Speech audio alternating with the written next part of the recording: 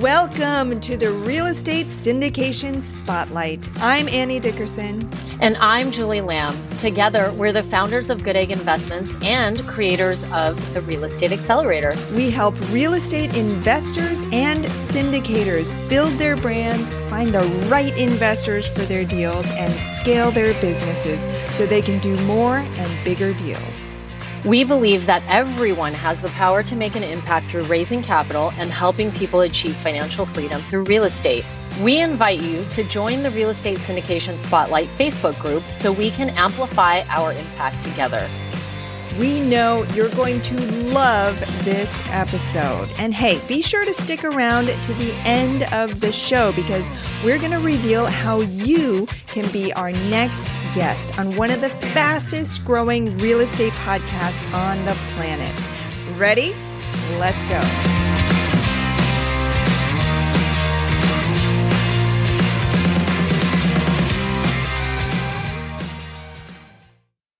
Welcome to the Real Estate Syndication Spotlight, a podcast by Good Egg Investments, where we're meeting so many amazing individuals, where we talk about all things real estate syndication, whether you're just starting out or whether you are a seasoned professional looking to expand your portfolio. And what an honor that we get to have Jazz Tacker, another fellow podcast host, an extreme salesperson. And Jazz, thank you so much for joining our podcast. I appreciate it. I'm very excited to be on your podcast, Rye. Thank you so much for having me, my man. Well, tell us a little bit about your background, Jazz. Is real estate something that's always been a passion of yours, or did you find your way into this? Look, I think for me, my real true passion lies in the sales and service industry. As a 6-7-year-old, I was the kid who put up my hand when the teachers asked for help with a bake sale, a book sale, or selling Christmas ornaments. So this time of year, it's also my birthday coming up, but it's always nostalgic, right? Like I always remember knocking on people's doors and selling Christmas ornaments. And then at the age of 12, it really, like that passion became real for me. Why? Because I actually got paid for it. I started selling newspapers, right? And so I started knocking on doors again, figuring out how to build a rapport really quickly. As a 12-year-old, I realized, oh, this is neat. Like I go out and work, I get paid, and I can do whatever I want with my money. So thanks, like a huge shout out to my parents because they allowed me to learn myself. Like getting that money, I spent probably my first 6 months of paychecks. I spent on the silliest things: arcades, candy, burgers and fries and gravy a lot, you can tell. And then later on, I started to realize, oh, okay, like if I save some of this money, I can buy bigger things. I can have cooler kicks. I can have cooler clothes, and I could go to the movies, right? And so at a young age, at 12, that's when it kind of stuck like that. That really stuck with me. Then I got into shoe sales.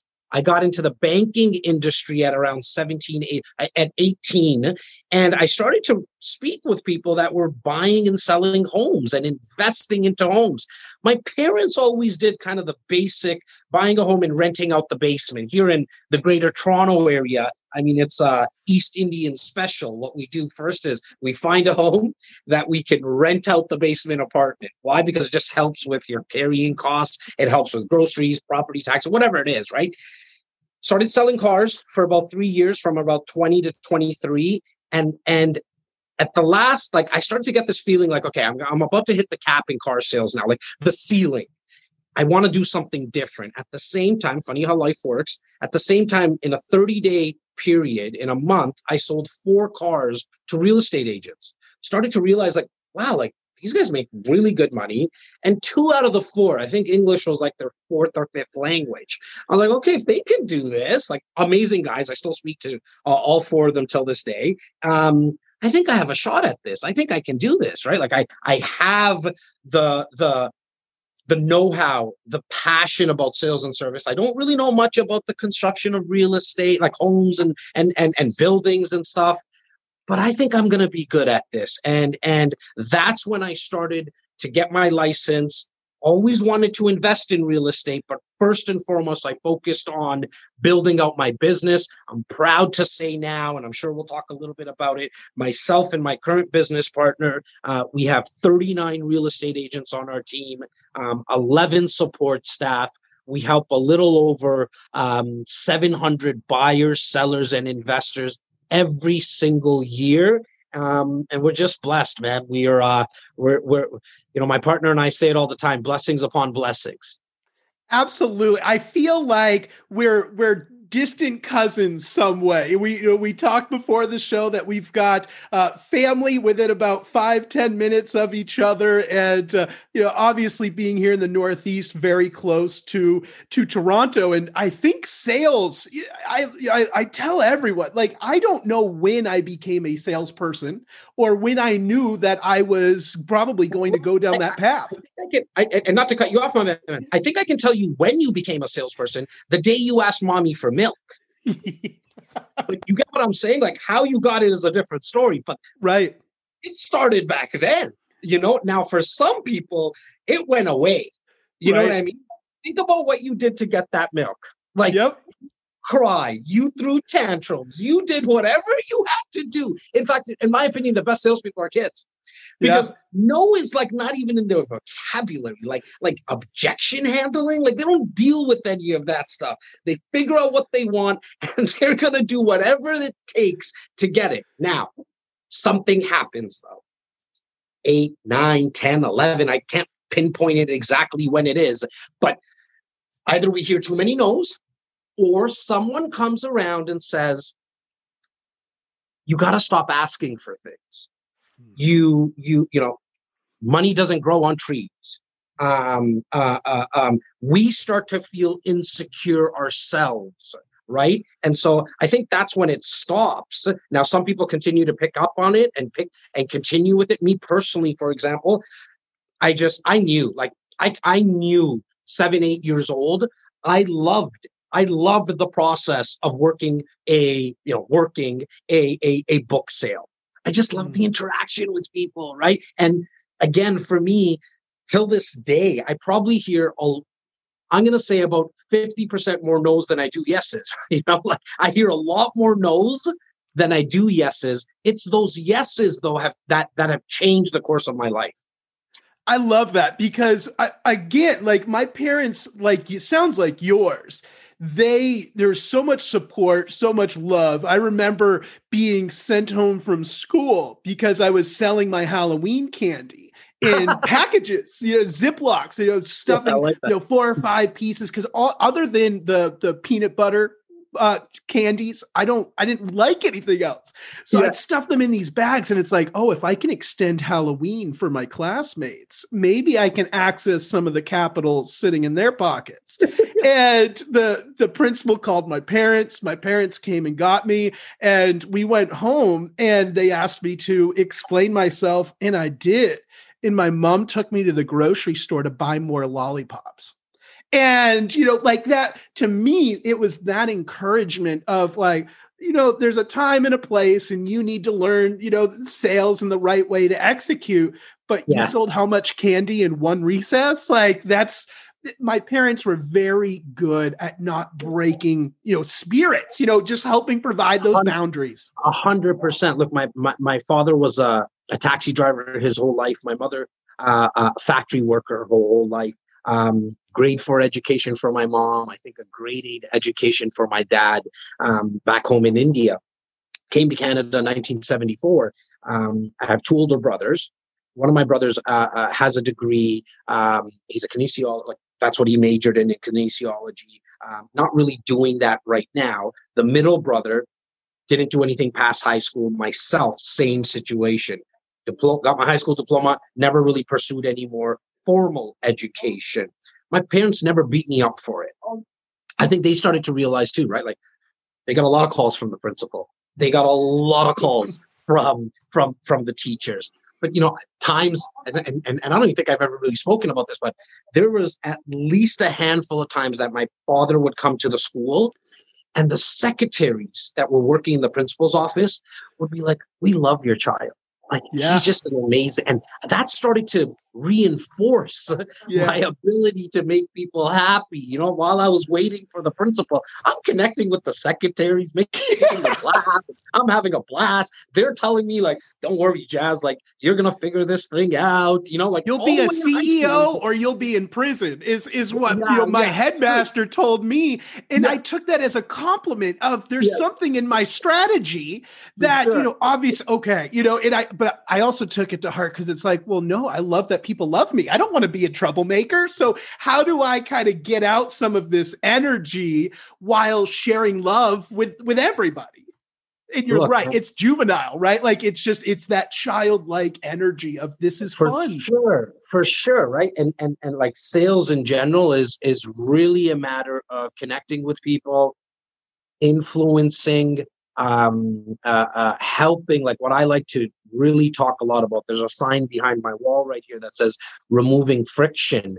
And it's a reminder for myself and my team. Like sales and service, I've been doing this for 25 years, but I still need to be reminded of it. It really comes down to making it easy for people to buy, right? Like I get the question a lot, like, how do you sell so much? Or like, what makes you a good salesperson? And as I've been thinking about it and putting a lot of effort and time into saying, okay, how am I going to teach this to people? It's what I do. I think what I do really well is I make the process easy. I just don't push people. Like I ask what they want to accomplish. There's a lot of calls and meetings that I go into, and within the first 3-4 minutes, I already know. And then in the first 15 minutes, I stop the meeting and say, I can't help you. Like, not like what you're looking for. It's just not something that I can help you with, because what am I going to try to do? Like, we're talking about objection handling. Like people are not hockey pucks. You can't handle them like with a hockey stick, right? Like just how about find out what somebody wants, give them the information, all the information, don't hide the insider trade secrets, and let them make a quality informed decision themselves. What I have found specifically in the last 15 years that I've been in real estate, wow, like I got people who bought cars from me 18 years ago. I got people who worked with me in shoes when I was in shoe sales that still buy real estate from me. And my team who has heard me speak about this ad nausea for so long, they're still amazed. Like they're still amazed at like, wow, you worked with this guy 24 years ago or whatever it is, 23 years ago in shoe sales, and he or she is still buying real estate. Yeah, I just stayed in touch. I asked for the business. I don't think there's anything wrong with that. This preconceived notion that you got to be a sleazy salesperson, or that if you're a salesperson, you are sleazy. Like, I just think I'm trying to anyways change that mindset. I think that's changed over the last 20 years, and I remember those used car salesmen, right? When you showed up to a lot and you're just, I'm just peeking, just looking, but you look at the best used car salespeople today. And it's like what you're saying. If I can't help you, I'm going to be honest, because I will help you find your goal, achieve your goal, because then maybe your goal will align with what I'm offering tomorrow or next year or the year after that. And so or just as important, right? I might be talking to Mary Jane and we'll never do business in 37 years, 62 years, but Mary Jane, on average, she knows 200 people. Right. And so how do we know she's not going to connect me with one of those 200 people? In fact, I very rarely, when I'm speaking with somebody, I'm not even thinking about the business that they might do with me. In fact, I take it as a bonus if they do business. It's kind of the icing on the cake. Sure. I'm looking for them to make introductions to their friends, families, neighbors, colleagues. And you can only do that if Mary Jane leaves that conversation in a pause, like she leaves more positive than when she came. That's my opinion. So if you only focus on, if the mindset is I'm going to go into this interaction with somebody, only based on if they're going to make more introductions for me, it's a totally different game now. Because now you're not trying to close them. on the spot. You're not trying to sell to them. You're just trying to open up a relationship. I've been lucky enough to do that for the last 25 years, and it's definitely paying dividends now. I had someone ask me the other day, how do you sell authentically? How do you sell in this concept of, I think you get it, I think our team at Good Egg Investments gets it, that there is this genuine desire to help. And the problem that I see often with salespeople or anybody in investor relations, that they try to they try to manufacture authenticity. Do you have any tips on how to be authentic versus coming off clearly manufacturing your authenticity? Yeah, look, I don't think you can be authentic. Like there's no tips around it. You just gotta be yourself. Like, you know what I mean? Like, I get that question too. Like, okay, Jas, I want to start doing content. I want to do videos and I want to do podcasts and whatever it is. How do I be authentic? Be yourself.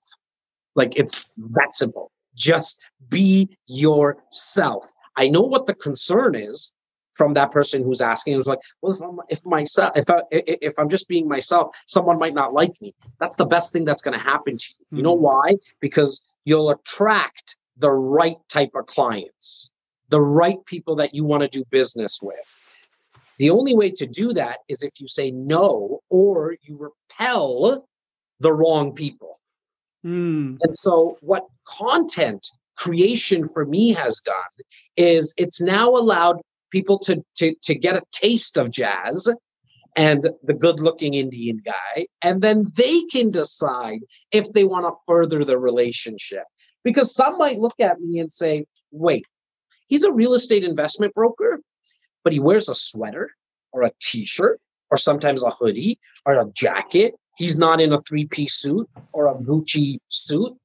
No, it's not me. Not that there's anything wrong with anybody. I think like there's a lot of gentlemen in my office that look like tens. They look like a 10 in a suit, crisp and amazing. They're comfortable in that setting. I'm just not anymore, right? Like for the last 3-4 years, probably last 7-8 years, you can start to see the transition of me getting out of the suit and tie. Then I went to a blazer and jeans. And then I just went to jeans and a sweater, and then like a sweater with a dress shirt underneath. And now for the last 2 years, you've only been seeing me in hoodies, regular sweaters like this, and t-shirts, right? You scale up the business and you scale into yourself. Is what I tell people. You scale into your comfort level because that's when you're at peak performance. Yes, because now the people that are coming to me, that are calling me, DMing me, texting me, emailing me, obviously pre-COVID coming into the office, they already got a taste of me. That doesn't mean that I'm going to get the business. That definitely doesn't mean that I take it for granted. It's the exact opposite of that. I still know how much I need to win the business, but the ice is broken.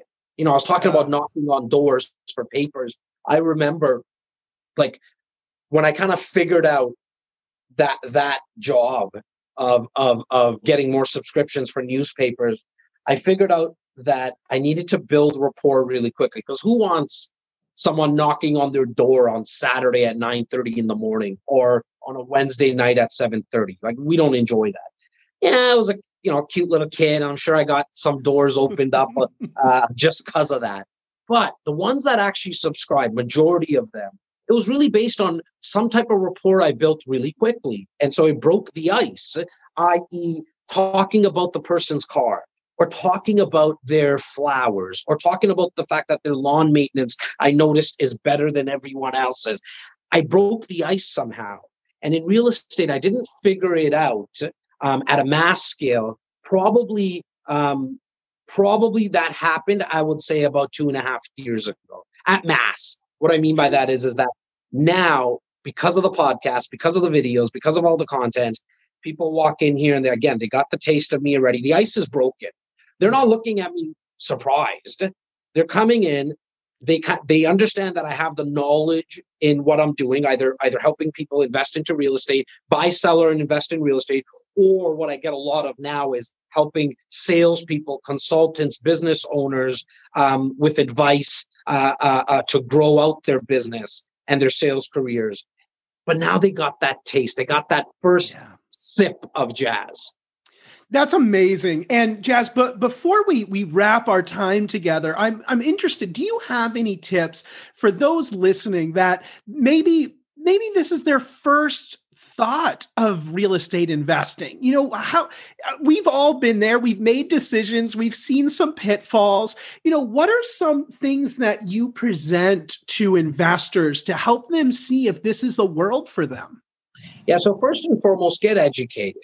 Get educated. You know, at the time of this recording right now, 2020, there is an abundance of way to get education. You could read books. You can listen to audiobooks. So if someone says, I don't have the time to read books, no excuses anymore. Because if you're driving, taking your dog for a walk or on a treadmill, you can now use what I call NET, N-E-T, no extra time. You can listen to an audiobook or a podcast. There's a million of them. Okay. You can even during the lockdown, you can still be part of networking groups. Okay. Virtual networking groups, pre-COVID and post-COVID. I think it's one of the best ways to get educated about investing in real estate.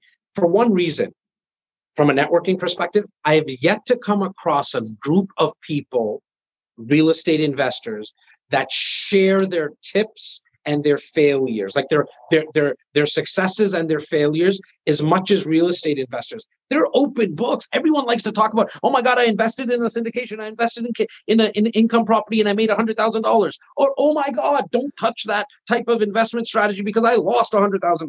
And they're so open with their information. So that's where it starts for me. Get educated on all different types of investment strategies within real estate.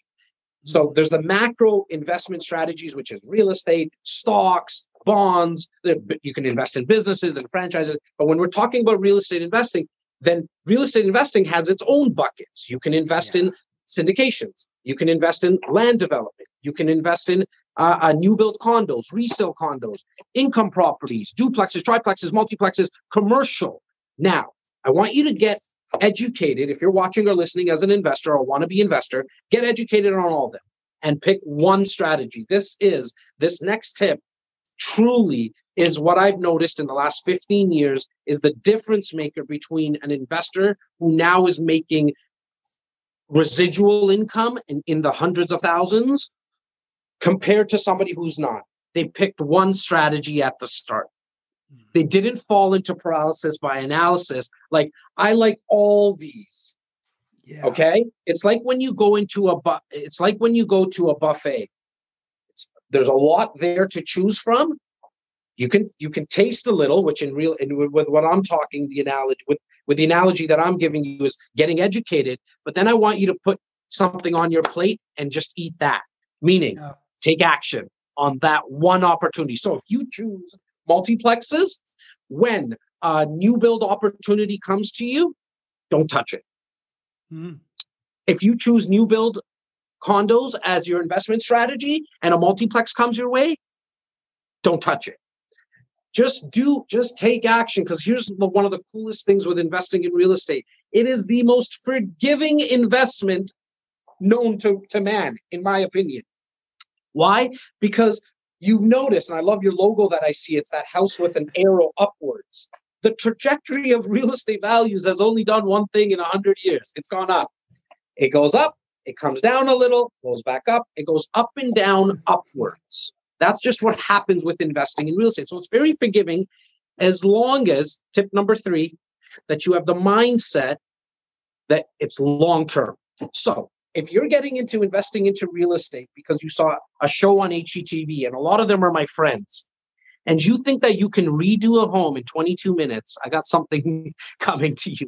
Like that's not how it works. Not only don't it takes months, but these guys are experts. These girls are experts at what they do. They have a crew around them that will blow your mind. You don't see them behind the scenes. So it's not something that's easy to do, to buy a house, redo it, like tear it down and rebuild it, or do renovations, even add an income suite. It's not easy. Okay, so these guys and girls are experts at what they do. I want you to understand that you have to think of real estate as a long-term wealth creation vehicle, not a get-rich-quick investment. There's just not a lot of them out there in terms of investing in real estate. But if you have that mindset that it's long-term, you'll always win as long as you hold on to your real estate. That's incredible advice. Thank you so much for sharing those tips with us, Jas. And for the audience tuning in at home right now, what is the best way for them to continue to follow you and connect with you? I appreciate that, Rai. I think the easiest way to connect with me is to go to my website, jastakhar.ca, JASTAKHAR.ca. I am Canadian, so it's a .ca. Or just kind of go through my new podcast page, which is the Jas Takhar podcast. Very simple, nice and easy on all platforms. Just search Jas Takhar podcast, YouTube. I think I'm at about 132, 133 episodes, but on YouTube, I'm a little above 340 videos, I think, right now. I think there's a lot of great content. Obviously, I'm biased, and so I would love for somebody to dive in and give us the feedback. Well, we think it's great content as well, Jas, and we're super excited that you were able to join us. And for all of you tuning in at home right now to the Real Estate Syndication Spotlight, we are so grateful. And we thank you for your time, your attention, and your interest. And we cannot wait to connect with you more soon. So thank you again for tuning in, and we will see you on another episode of Real Estate Syndication Spotlight. Thanks for listening to the Real Estate Syndication Spotlight. If you are a real estate investor or syndicator who would like to be on this podcast, please visit syndicationspotlight.com, and please also join the Real Estate Syndication Spotlight Facebook group so we can connect with you and learn more about you. And if you got something out of this episode, we'd love it if you could subscribe to this show and give us a rating and review. We promise to read your feedback and take action to continue to make this show even better and more valuable for the real estate syndication community. My name is Annie Dickerson. And I'm Julie Lamb. Thanks for listening, and thank you for being a part of the Real Estate Syndication Spotlight community.